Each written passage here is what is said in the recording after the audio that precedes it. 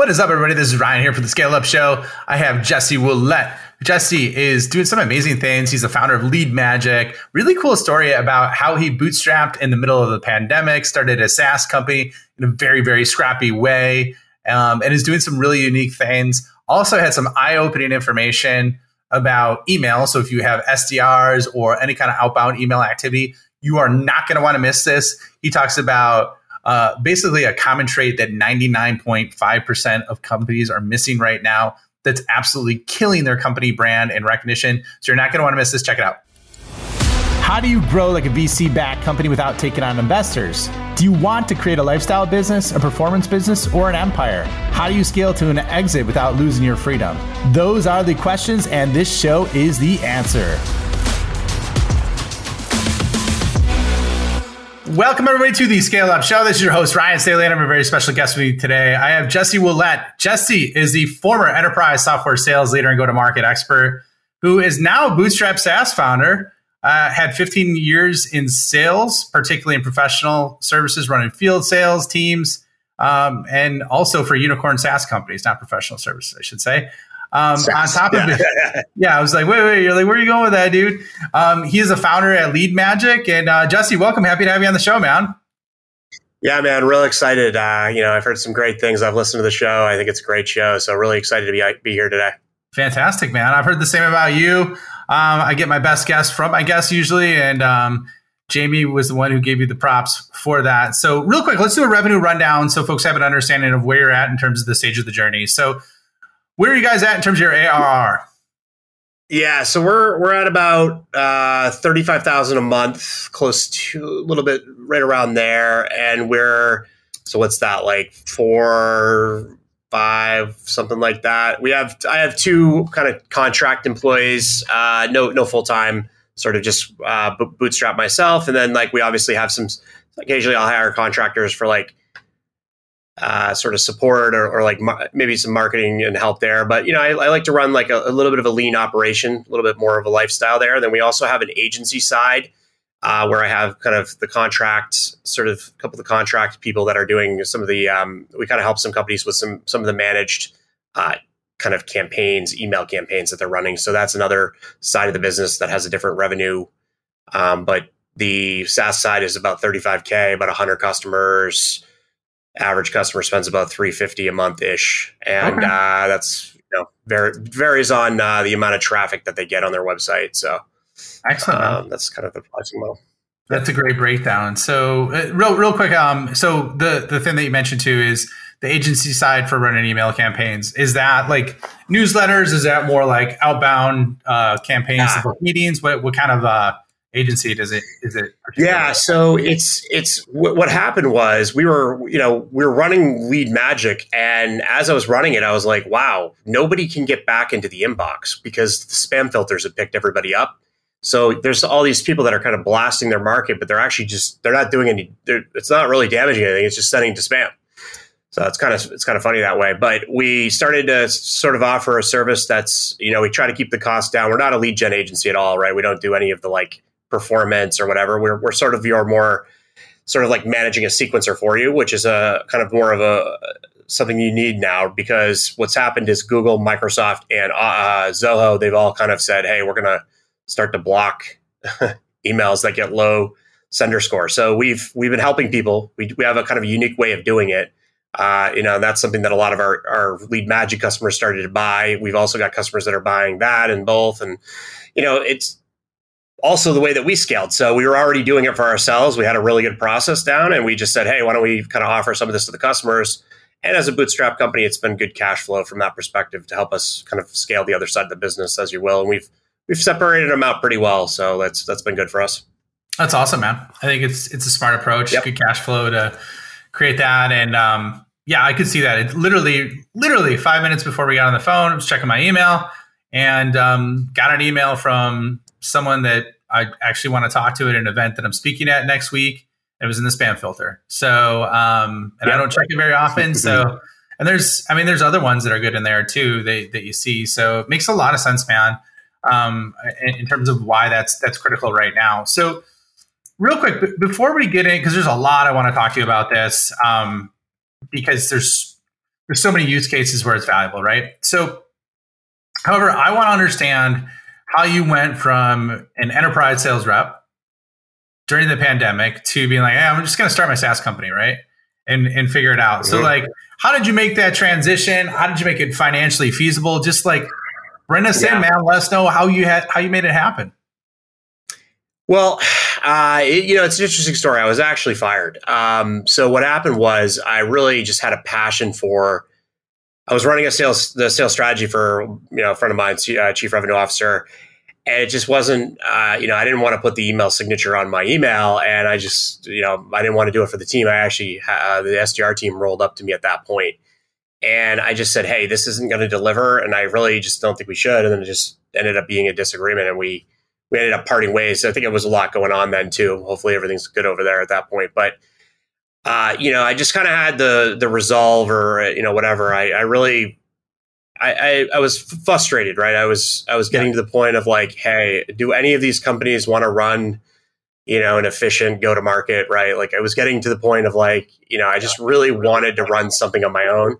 So when I came out, I decided to do a little bit of consulting because I wanted to validate the problem. But obviously I was trying to avoid trading all my time for, my unique skills and knowledge that I've developed over my career.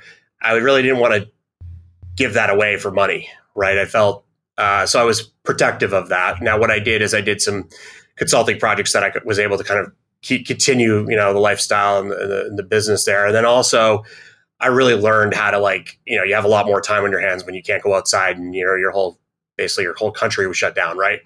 So, I was able to kind of learn a lot more about the development and software development and all that. I was able to get that out fast. I think, I went and picked a market that I thought was something that when I was in sales wasn't very well run in terms of like people aren't using first party intent data very well. They don't know how to really kind of leverage it. So I knew I could get the message out there simpler and it wasn't really that hard. I mean, there's a lot of, you can have more than one product in a market. We compete against a lot like Lead Feeder and Clearbit Reveal and some of those tell you who's on the site. We find ourselves to be a little bit more accurate. I don't think my UI is as good as the rest of them, but I think my data and accuracy is way better. And I think we have that going for us. So, and they have hundreds of millions of dollars in, venture-backed capital and I don't. And, it's not that big of a deal because we built it ourselves and we've, I did and then, continued to scale that way. So that's kind of the story. Excellent, man.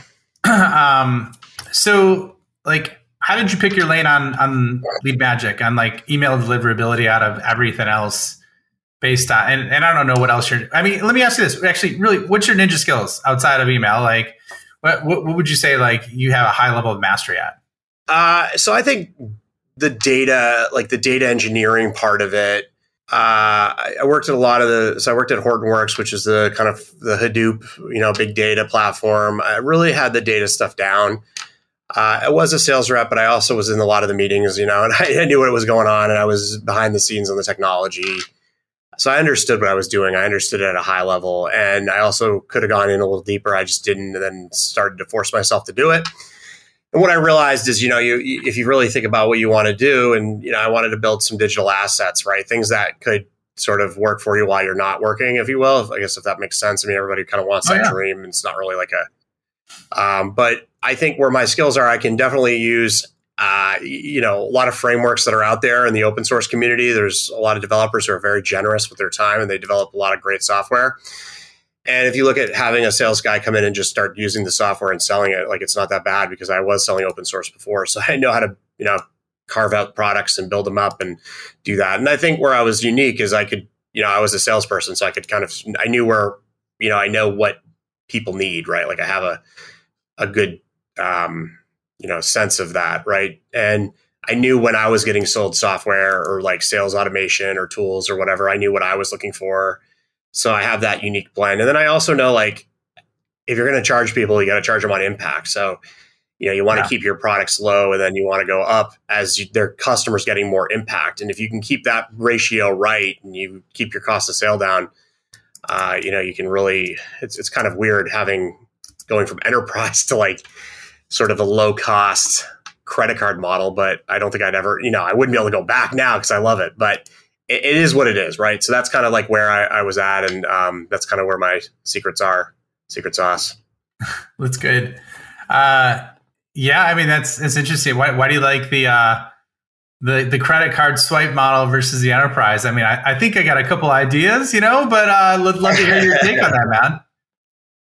Well, I mean, there's the feeling of, when you're not, I don't know, Stripe has a good way of doing this now. Like I think anybody who sells anything digital on Stripe knows the feeling when you're getting, you're out with friends, your family, whatever, and and all of a sudden you get a couple of people that have converted from a trial or like a download of, there's a certain feeling you get.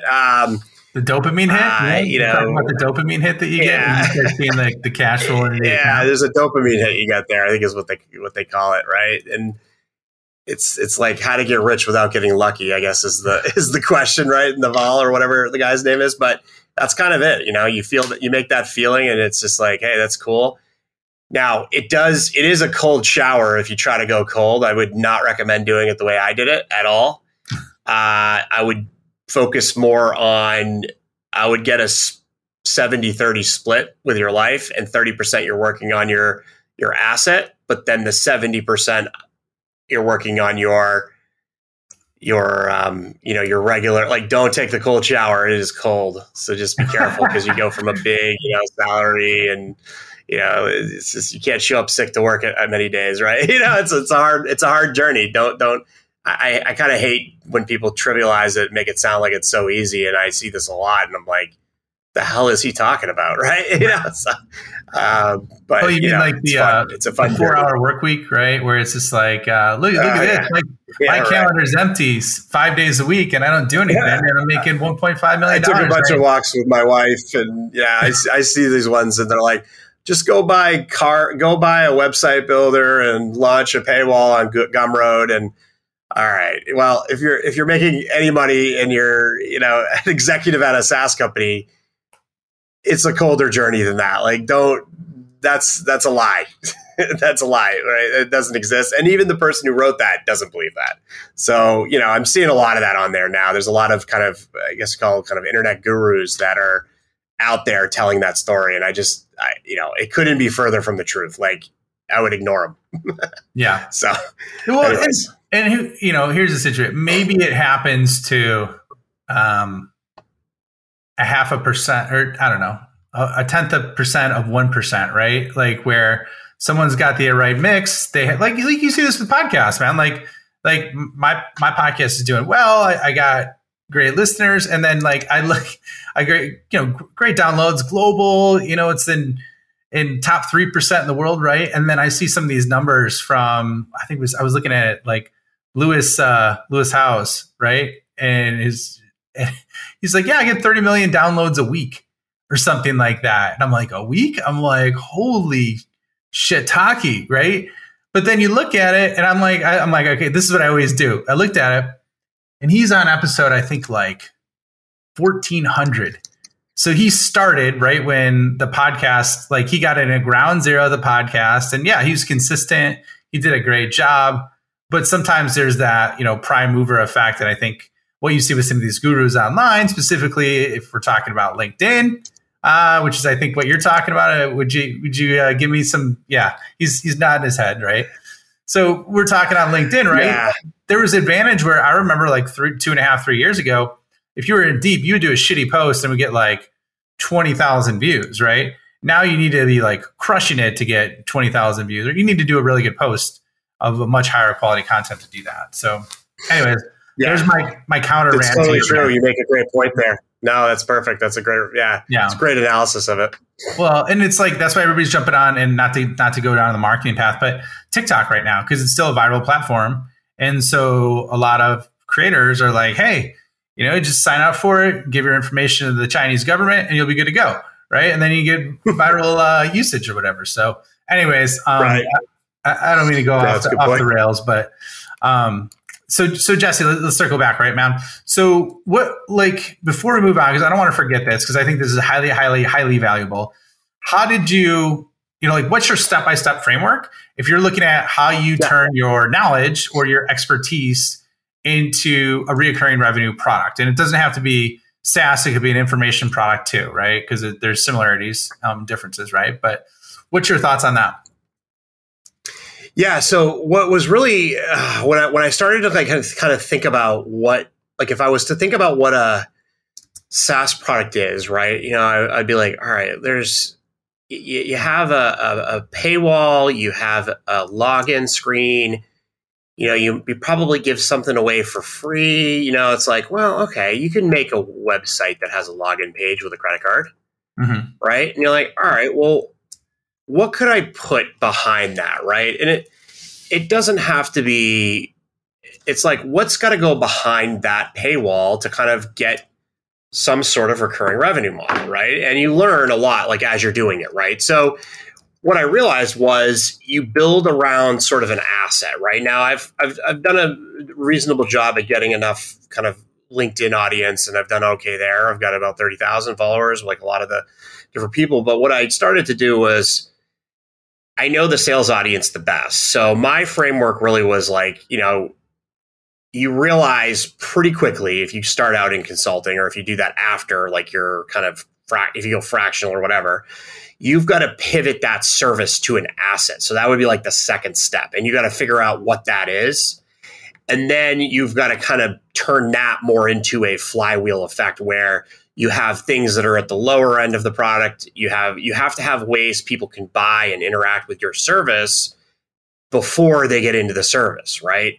And this is where you got a lot of agency owners, even the consulting or agency owners, they're starting to figure this out too. And if you look, most people are figuring this out, right? Where you're pivoting from that external client and you build that asset. Now, that asset could be really anything. Let's say you're a sales consultant, like yourself, right? And what I find helps is you build how you're doing it, take you out of the loop, and figure out how you could build that without the person being there.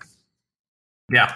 So that's kind of where I did it. And then just lower the cost of it and give it away until you figure out how do you start charging a little bit of money for this every month, and then grow it organically.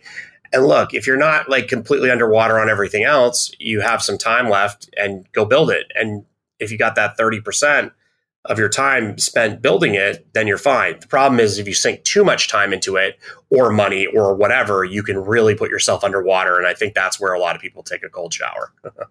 You mean they go all in on the long-term build of the asset, and then they neglect the short-term cash flow? Yeah.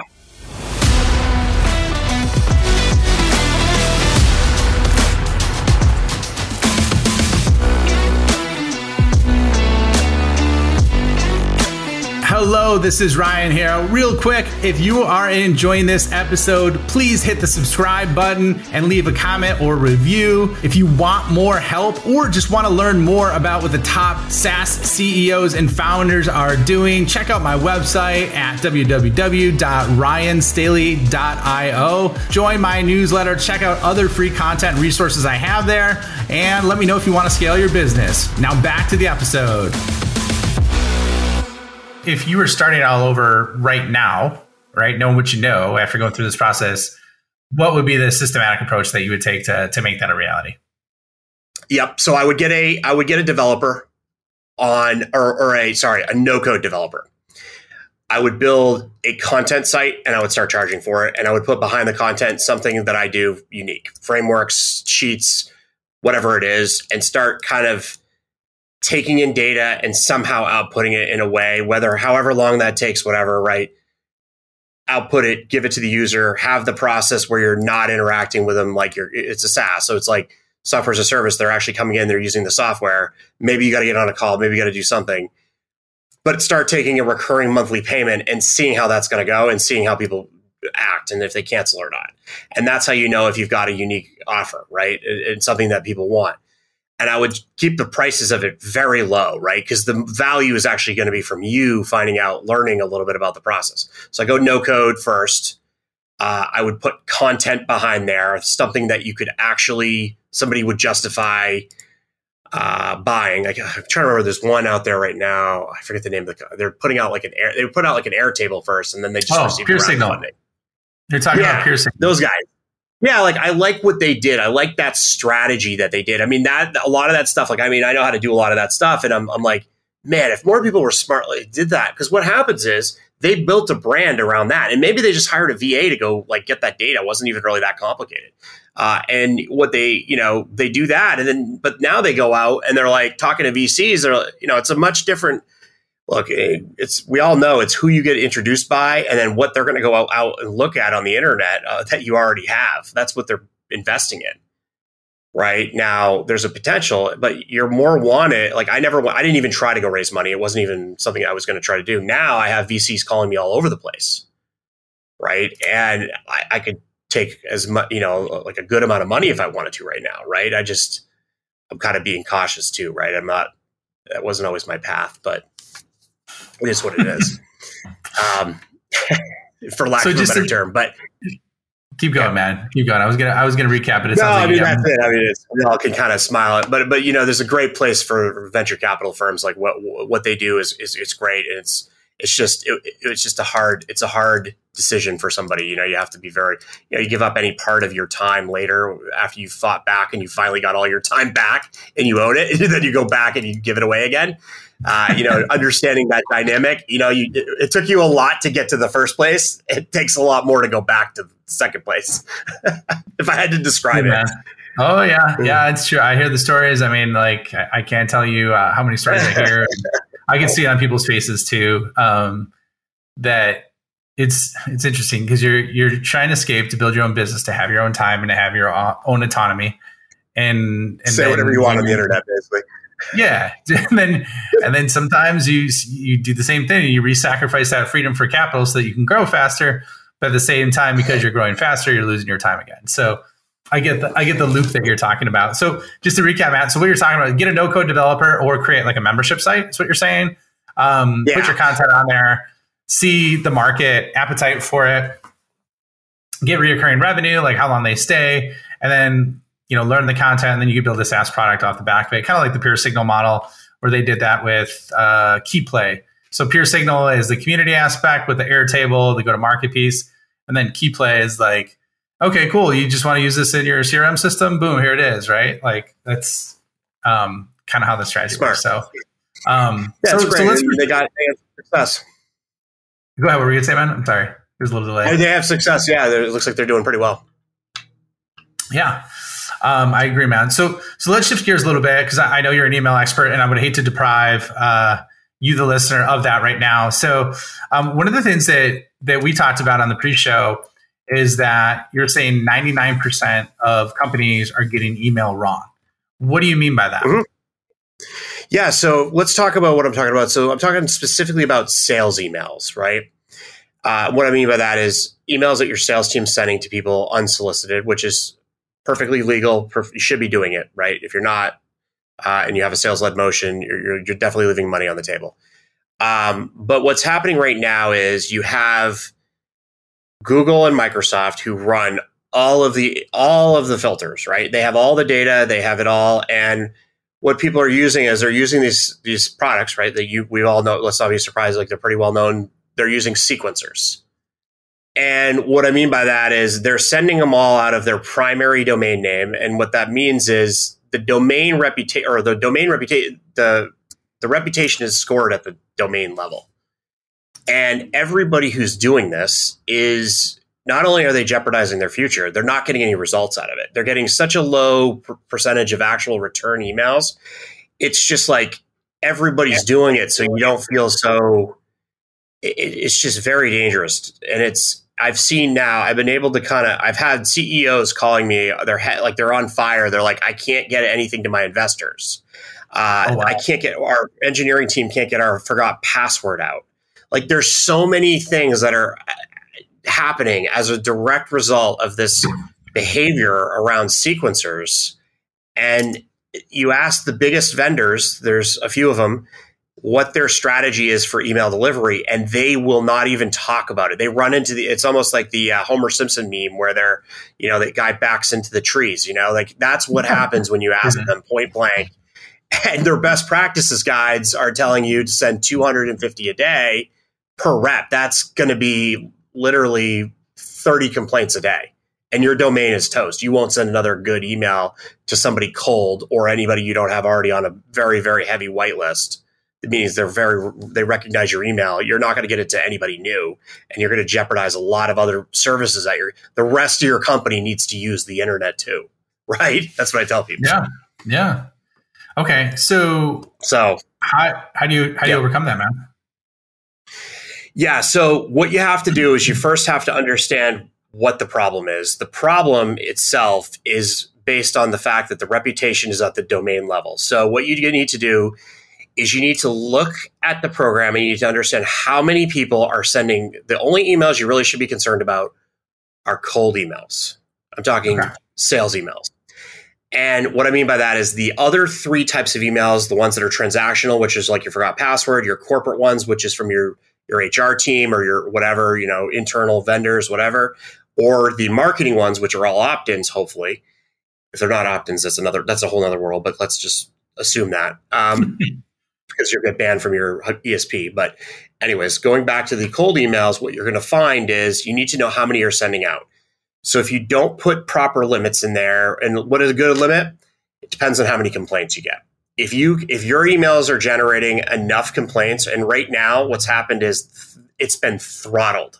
So it's now down to maybe 5 or 6 a day or a certain percentage. They want to see 1 out of 1,000 because the other 3 types of emails coming out of your company don't see a single complaint. So they see you and they put you right in spam every single time. And the reason no one's talking about this, or very few people are talking about this problem, is because they don't know. They still see the open rates, but that's actually not even a real metric, really, because it's a bot. A lot of the times it's a bot clicking on the link for privacy reasons. So this is where, all you have to ask is, am I using a tool that's doing sequencing where I'm sending out a 1 domain? If you are, and you have multiple SDRs doing this or people doing this, and you're sending over 50 a day per SDR, and by the way, that still, even if you have more than 50, you could still get problems, but that's a problem. You are jeopardizing your future as a startup to send email out. That's crazy, man. So the fix is multiple domain names, domain health monitoring. There's other tools that have come out long that have sort of helped with the email process, and I think it's going to start to turn to more, you're going to have to start working more with agencies to do it. Really? Because your IT team, here's what's going on. The real way you really have to do it, you have to use multiple domain names to get the result you want, like the 5% open rates, 5% reply rates. You have to work with more of an agency, because what's going to happen is you go to your IT team, you ask them to register the domain names for you. Your IT team will then say, no way, we're not doing it. That's weird. Why would you need multiple domain names? Then it's an ongoing, now it's weird. What's going to happen is you need to use those domain names, and you need to do something called email warm-up, which is a bunch of kind of engagement you're sending out of your email system. And these are the things you need to put in place. And really, it's better for more of an agency to work with you on, because the automation's broken on just about all these products right now. And I am go look at your pure cold emails that you're sending with your team, your sales team.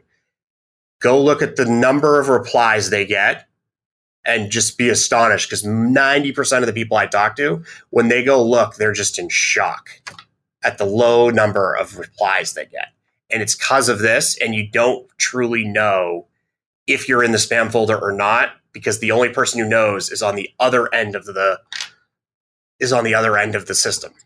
So this is a big problem, and people are talking about it. Yep. Just to dive one layer deeper. So what are reply rates that you should be scared of? And then what would you strive for? What would you strive for? What would you be scared of?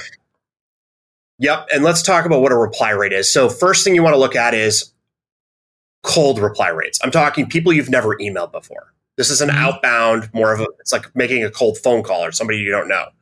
Okay. Right. So let's isolate that first. What you don't want to do is a lot of people mix in their marketing, the inbound lead follow-up, stuff like that. That's going to be in a different bucket because the people know you and they're going to respond. So what you need to do is look at that cold number. And you need to say, if I send to 1,000 contacts, how many of those people reply for any reason at all? Right? And I'm talking, you even should count out of office. Now, what I'm saying is the reason you want that number to be good is because that's what the spam filter's looking for. It's looking for the replies. The higher your reply rate, the more it's going to let you deliver, the better your reputation is. Okay. So that's why people are doing this thing called email warm-up, which allows more replies to come in, but it's fake, of course, engagement. That's why Google doesn't really like it, but it is what it is. And that's why it's more meant for more of an agency. So you should be looking at most companies that I talk to that are on the major sequence providers, engagement providers, are at a 1% to 2% reply rate. They should be at least a 5. I mean, I don't think I have a single campaign under 7 or 10. And they're just not getting responses. Some of these are at 0.001, and they don't even, when they check the data, they're in shock after I show it to them. Wow. All right, man. So how does Leadmagic fix that then? Yeah, so the bigger thing is it's actually not the sequencer tool that's total. Well, most of them don't. A lot of them don't have the features, right? The features are multiple domains tied to the same campaign. And also the other one is that email warm up kind of happening while before and after your campaigns, right? So we help by that process is actually pretty hard to kind of get right. So we've got our own, and it looks very similar to the other sequencers. And what we do is we manage the inboxes for you, which you want managed by somebody else or your own IT team, but they're not going to have the capability or the knowledge or the skills to do that. And that's probably a bad idea. So that's how we help there. We run that more of like a managed service for you. So we're not a lead gen agency in terms of like, hey, how many meetings you get me this month? That's up to you. You're going to have to write good sequences and you're going to have to do that. But I can tell you, you're going to get replies. And any lead gen agency that tells you they're going to get you meetings is kind of a waste of time anyways. That's they're lying to you, but they're just going to go spam your market until you cancel. Right. But anyways, the point I'm making is you got to be very careful right now with email infrastructure. It's all at that inbox level, domain level. So if your domain and you can't look this up anywhere. There's no information. Google and Microsoft have the information. They're not going to tell you what they're scoring your model on.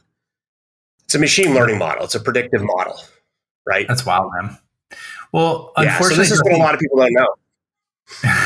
Well, no, it's good, man. I mean, I think it's good that you're putting it out there. And I mean, I can imagine when folks are looking at their numbers and they're like, how low I get blasted all the time.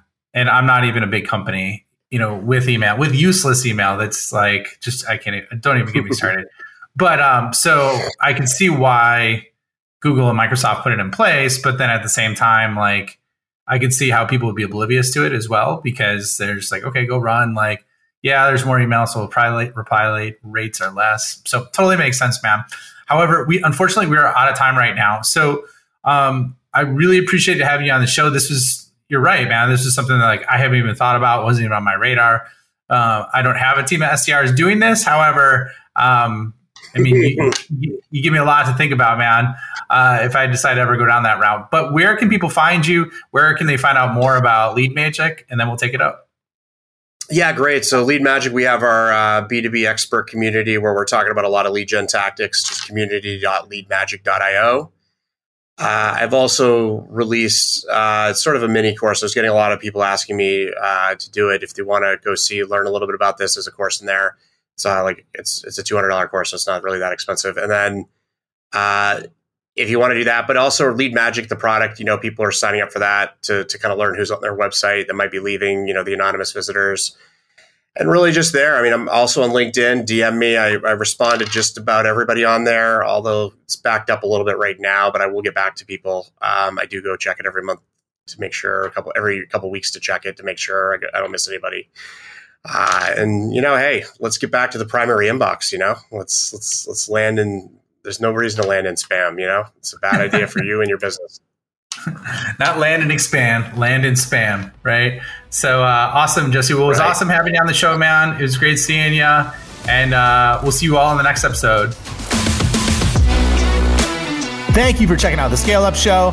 My mission in life is to help founders and revenue leaders avoid all the pain and suffering in revenue and growth so they can flip it and create a life of their own design. So if you enjoyed this show, please like, review, share it on social, and more importantly, just share it with a friend. Share it with someone that you think could learn and benefit from what you heard on today. But the more we get the message out, the more people we could help, the bigger the impact we make, and the bigger the community gets, which helps everybody. So once again, thank you for being a loyal listener. I appreciate you and look forward to seeing you on the next episode.